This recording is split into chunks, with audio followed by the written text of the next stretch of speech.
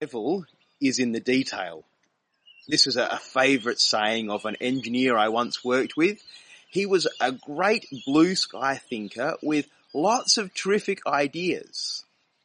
And as we dug into those ideas together, some of them shone. They were brilliant. But there were other ideas where we'd get to a point where he'd eventually say something like this. The devil's in the detail. But here's the thing. This was the only time the devil was ever mentioned in that workplace.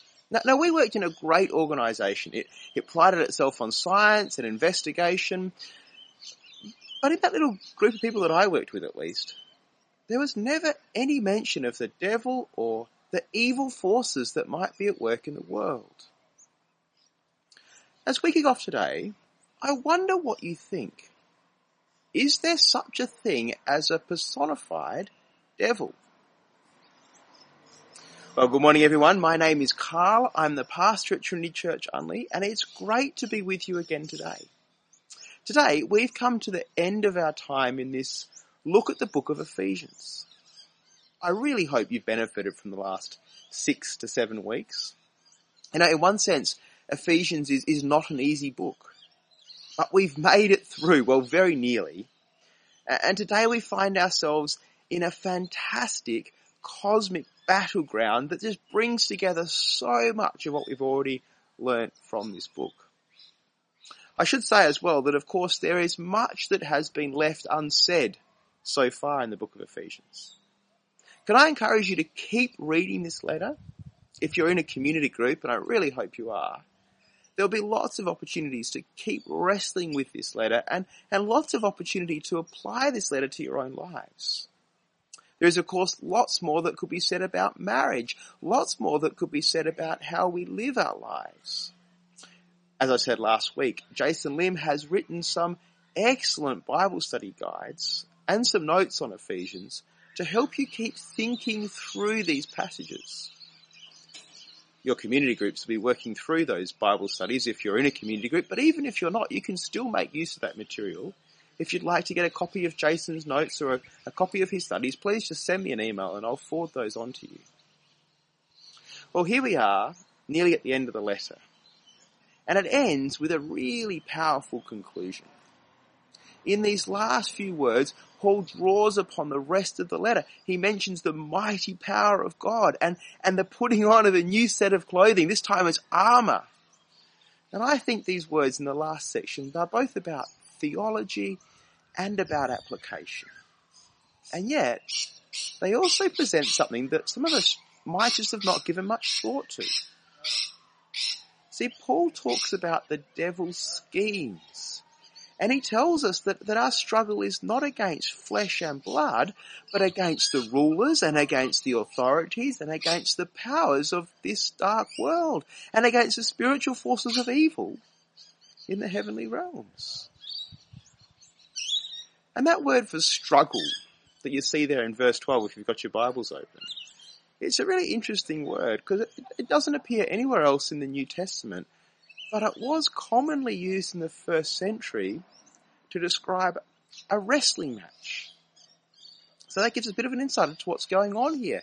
This is a sort of struggle that you can't stand back from. It's a kind of grab your opponent in any way you can kind of struggle. It's gritty and it's sweaty and it's hard fought. That's what we're looking at this morning. And you might be thinking at this point, are you serious? Wrestling with a demon? Wrestling with dark spiritual forces? Oh, we don't do that here in Unley or in this polite part of Adelaide. But Paul clearly wants us to see that there is more to life than what we can just taste and touch. He's telling us here in this last part of Ephesians that we're caught up in a cosmic battle.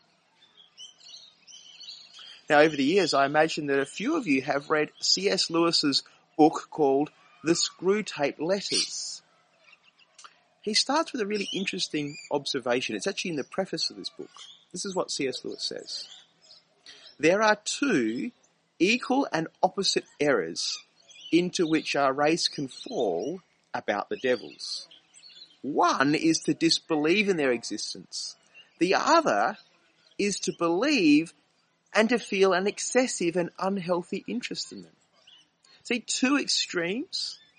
Either we disbelieve the existence of dark forces, or we feel an excessive and unhealthy interest in them. Now, it's tempting when you hear something like that to think that the right place then is to find your spot in the middle ground between the two extremes. But today, I don't want you to be seeking out the middle ground. What I want you to do instead is to see the reality of the spiritual battle in which we find ourselves. The reality of a personal devil. And I'd also like you to see the craftiness of the devil's schemes. I'd like you to see that this is a wrestling match in which we're going to need help. But, it's a big but, at the same time, I want you to know that in this battle with the spiritual forces, the outcome is already known. God is in control. The battle has been won. And all that remains now is for us to take our stand in God's power, wearing his armour, as we wait for Christ's uncontested rule to be made known. Now today, I'm super grateful for the work of Tim Keller in particular, and also Andrew Hurd, who have spoken so helpfully about these topics in the past. I'm standing today again on their shoulders. And this morning, really following on with Tim Keller, I want to cover just 3 things with you. Firstly, I want us to spend a bit of time getting to know our opponent. Who is the devil that we're wrestling with? Then I want to spend a bit of time looking at just one of the words in this passage, schemes. I want to ask this question with you. What are the devil's schemes? And finally, we'll take a look at some of these schemes and think about how the armour might help us to stand. Well, let's start by reading from Ephesians chapter 6, verse 10. If you haven't got your Bibles open, let me encourage you to get them and open up to Ephesians chapter 6. Verse 10 says this, "Finally, be strong in the Lord and in his mighty power. Put on the full armour of God so that you can take your stand against the devil's schemes. For our struggle is not against flesh and blood, but against the rulers, against the authorities, against the powers of this dark world, and against the spiritual forces of evil in the heavenly realms." What's Paul talking about here? The devil's schemes, the rulers, authorities, and the powers of this dark world. You might be wondering this morning, is there such a thing as the devil and the demons? But as I read this, it doesn't seem like Paul's pulling our leg. Rather, it seems more like he's wrapping up this letter with a really important call for action. And that call is, take your stand.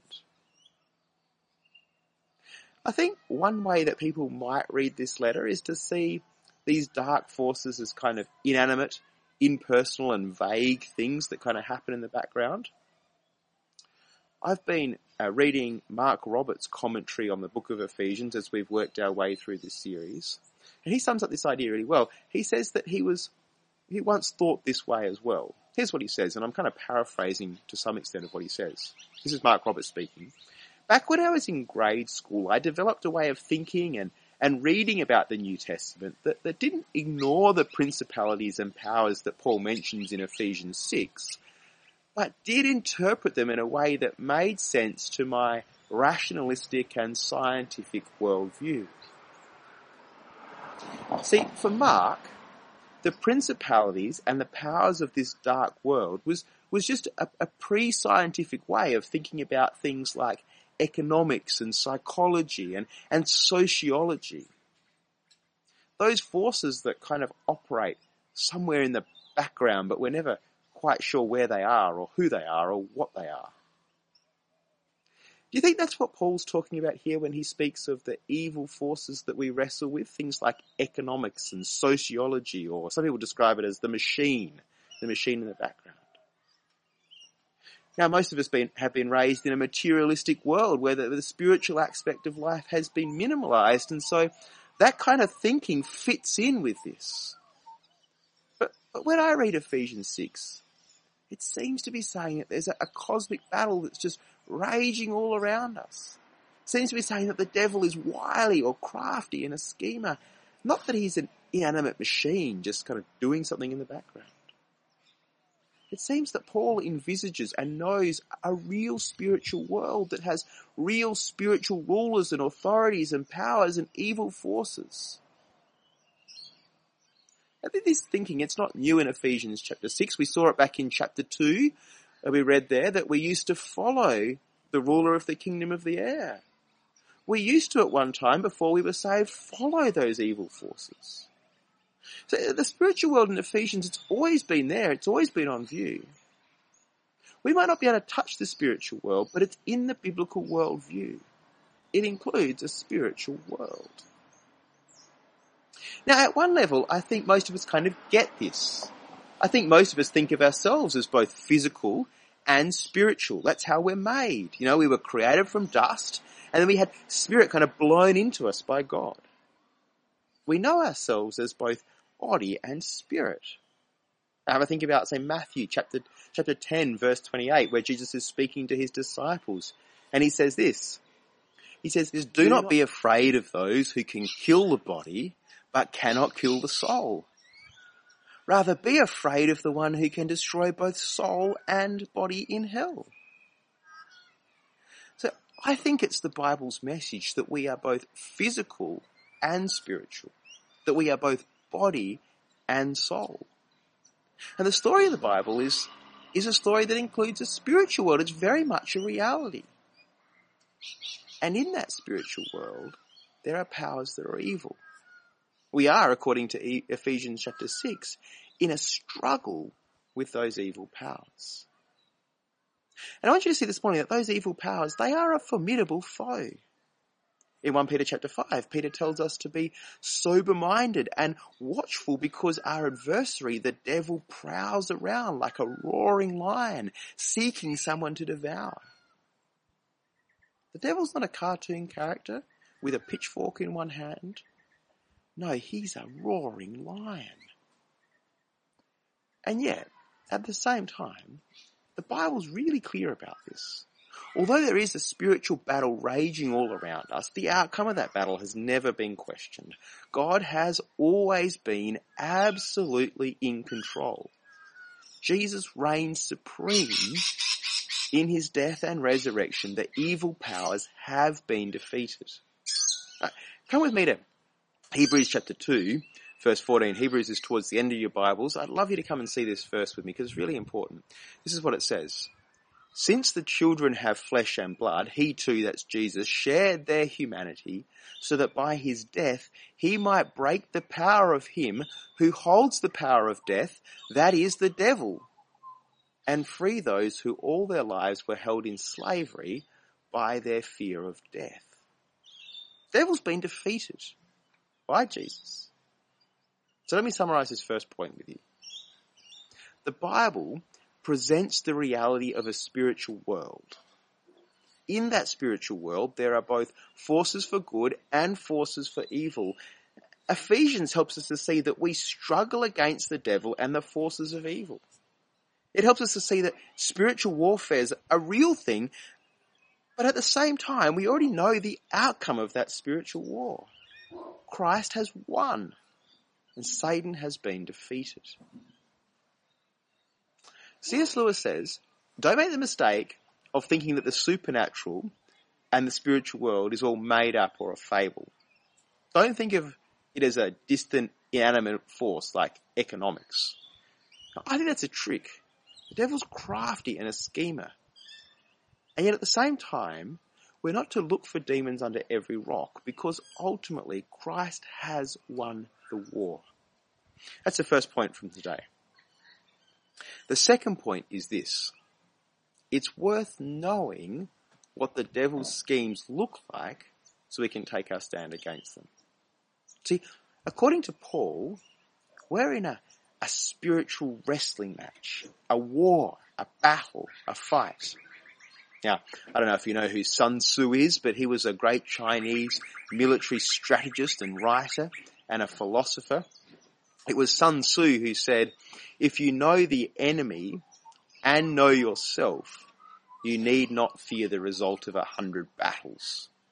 Now, he's wrong, of course, when it comes to spiritual warfare, because we not need fear the result of battles, because we have God who has all things in control.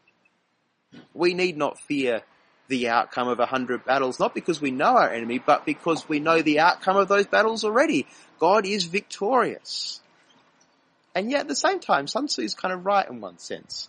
Knowing how the enemy works will help us as we put on the armour that God gives. I wonder what you think the devil's schemes are. So far in Ephesians, I think we've already seen a few of these potential schemes. We saw them back in chapter 4. Remember back in chapter 4, verse 27? We saw that Satan's schemes might include things, like influencing us through uncontrolled anger. Or perhaps leading us to tell lies and not speak the truth. The devil might also help us use our tongue for unwholesome talk.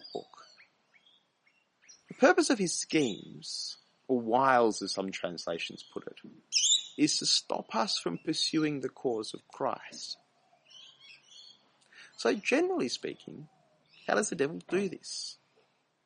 Well, I pick up this from Andrew Hurd and Tim Keller. There's a clue in his name. The word devil, at least in the original language, means liar. The devil's schemes are schemes that involve lies. He works, I think, not through yelling lies, but rather whispering lies into our lives. Now, we all know what a lie is. I might ask Hamish, my youngest, did you eat that Tim Tam? And he might look up at me with big round eyes and a mouth that's just covered in chocolate, and he might say no. Now that's a lie, but it's also an obvious lie, isn't it? The remnants of the Tim Tam around the outside of his mouth show us that he's lying. They're not the most dangerous sort of lies. The most destructive lies contain an aspect of truth. The most dangerous lies are lies that resonate with the truth.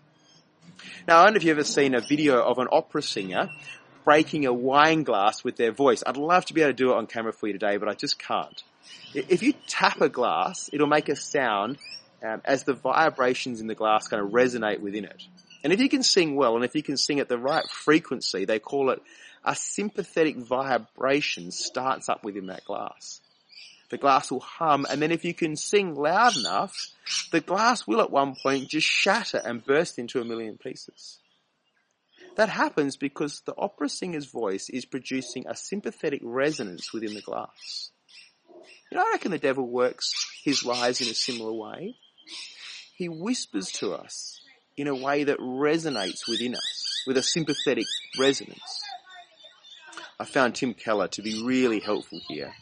He suggests that there are two main categories of lies that the devil tells. The first category involves lies of temptation. Essentially what the devil's really doing here is telling us that God is merciful and loving and kind. Now that's the truth, isn't it? That's the truth bit. But then the lie is found in the devil hiding the judgment of God from us. The second category of lies are what Tim Keller calls lies of accusation. See, here the devil is whispering to us that God is stern and fierce and a judgmental God. And he lies to us by hiding the mercy and the love of God. I wonder if the temptation lies or the accusation lies resonate more clearly with you today. Sun Tzu says, know your enemy. The devil is a crafty schemer and a roaring lion, and he works by feeding us lies that resonate within something inside us. And to be honest, on our own, I don't think we can stand against the devil, because these are powerful spiritual forces. And yet, we're not on our own, are we? Our God is a mighty God. We stand in his power and in his own armour. Let me keep reading from our passage today. This is what it goes on to say. Therefore, put on the full armour of God, so that when the day of evil comes, you may be able to stand your ground. And after you have done everything to stand firm then with the belt of truth buckled around your waist, with the breastplate of righteousness in place, and with your feet fitted with the readiness that comes from the gospel of peace. In addition to all this, take up the shield of faith with which you can extinguish all the flaming arrows of the evil one. Take the helmet of salvation and the sword of the Spirit, which is the word of God. It's a cracking picture, isn't it, this? The armour of God. It's the armour that God himself wears. He's pictured that way in Isaiah 59. It is impressive reading, isn't it? A belt of truth, a breastplate of righteousness, feet fitted with readiness that come from peace, and a shield of faith, topped off with a helmet of salvation and the sword of the Spirit. What I want you to notice in all of this is that the armour of God, well, it really is the gospel as it's already been presented to us in the book of Ephesians. In chapter 4, Paul tells us that we were taught in him in accordance to the truth that is in Jesus. And it's the truth that we speak in love to others in order to grow the church. That's the belt that's buckled around us. It's the truth that will protect us from lies. Now we haven't got time today, unfortunately, to go through each aspect of the armour. But can you see here? Truth, righteousness, faith, the word of God are things that protect us from the lies that the devil whispers into our ear. So the gospel then is the armour that we need to stand against the wiles and the schemes and the craftiness of the devil. Tim Keller, in a sermon I listened to on this passage, recommended a book written by a man called Thomas Brooks, who was a Puritan. He lived back in the 1600s. The book is called Precious Remedies Against Satan's Devices. In this book, Brooks outlines some of the lies the devil uses and some of the remedies that we might adopt to combat these lies. In other words, he helps us to see how the armour works. In the time that we have remaining this morning, I just want to work through just a few of those lies and their remedies with you. We're going to start by looking at the lies of temptation. Remember, that's one of those categories that hides the judgment of God from us. Here's what Brooks says. The devil presents the bait and hides the hook. Presents the bait and hides the hook. Now, if you want to see an example of this really clearly in the Bible, read Proverbs chapter 7, verses 7 to 23. There a woman seduces a young man with food and fine linen and perfume and smooth talk. The bait is presented. And the young man wanders into the trap, not seeing the hook, not recognizing that it will cost him everything he has. Marriage, reputation, finances. It'll take his life. Now, it might be a different hook for you. It might be wealth. It might be social success. It might be power. But the devil shows the bait and hides the hook. And Brooks says the greatest remedy here is to flee from every evil desire, to have feet readied in the gospel, taking us away from every opportunity that we might have to get hooked on sin. Don't go to that late night party. Don't open that website. Don't read that book. Don't even entertain how you might spend that ill-gained money. Instead, have the belt of truth buckled on tightly so that we might not be trapped by the devil's lies. Here's another way in which Thomas Brooks sees the devil's schemes working. He says the lie is by showing us the sinful ways of the very best people and then hiding their repentance. Here's what he goes on to say about this. The devil will show us, for example, the adultery of David, the pride of Hezekiah, the impatience of Job, the drunkenness of Noah, and the blasphemy of Peter.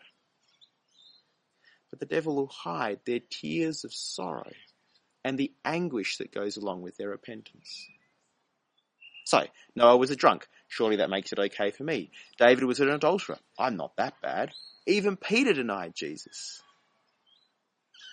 the remedy to these lies is the word of God, the full story of these people's lives. See, David was struck down by the weight of his sin, and Peter, when he realized his denial, he wept bitterly. Brooks lists 12 lies the devil tells us that are in this category of temptation. I encourage you to buy this book of Thomas Brooks. I bought it electronically. It cost me $1.03, and it's really a useful book to help me see how these lies work. Here are just a few more for you. The devil lies to us that our sin is actually a virtue. So we turn pride into self-worth and having good order and neatness and our lives in order. We turn drunkenness into being the life of the party. And there are the lies that might mean that we might be a little unsavoury at times, but there are others who are far worse. We might lust a little at times, but we're not actually living in adultery, and so we're okay. A little sin is okay. Or there's the lie that the work of repentance is really easy work. So have your sin now, because repentance is cheap and easy to come by later. These are the lies, but some of them might resonate more with you than others. Here's my encouragement: put on the armour of God, stand firm, and remember that Jesus has already won the victory. Now, you may not be prone to those type of lies, those lies of temptation. You might be more prone to what Tim Keller calls the lies of accusation. Here's Thomas Brooks again, speaking into these lies of accusation. The device the devil uses is to cause us to pore over our past sin and to be so caught up in it that we lose sight of the work of Jesus. All the devil needs to do is to whisper, "That thing you did, God could never really welcome you back." We become so fixated with the disease that we miss the cure, even though it might be there right next to us. What do we do in that case? We put on the helmet of salvation and the breastplate of righteousness. Remember that we have been saved. We are made righteous by the work of Jesus, and we stand firm. Thomas Brooks has 30 of these lies, or even a few more than that, set out in his books. These are the schemes of the devil. It's a very helpful little book. I would encourage you to pick it up. Today, we've just had a very quick look at the armour of God. I'd love you to keep looking into these words. It's not part of the armour, but I do want to finish this morning by drawing your attention to verses 18 to 20. See, having outlined that we are in a spiritual battle, Paul reminds us to pray. Now, isn't this critical? See, we see the battle raging around us. We see it a little bit more clearly today, I hope. And if we see that with clarity, our response must be to call on the Lord who has already won the battle, to speak to him, to plead with him. Paul encourages the church to pray in the Spirit on all occasions with all kinds of prayers and requests. I hope you'll do that as you struggle in your battle. Today we spent a fair bit of time thinking about the spiritual world. I hope it's become just a little bit clearer to you this morning. And having seen the reality of the struggle that is part of the Christian life, you might ask, what are we to do? Well, Paul gives us the answer to that, doesn't he? We are to stand firm, we are to put on the armour of God, and then we are to pray. I'd love you to be praying for our church, that we would be a shining light. Pray for each other that we would not succumb to the devil's lies and the temptations and the accusations that he levels against us. Let me do that now.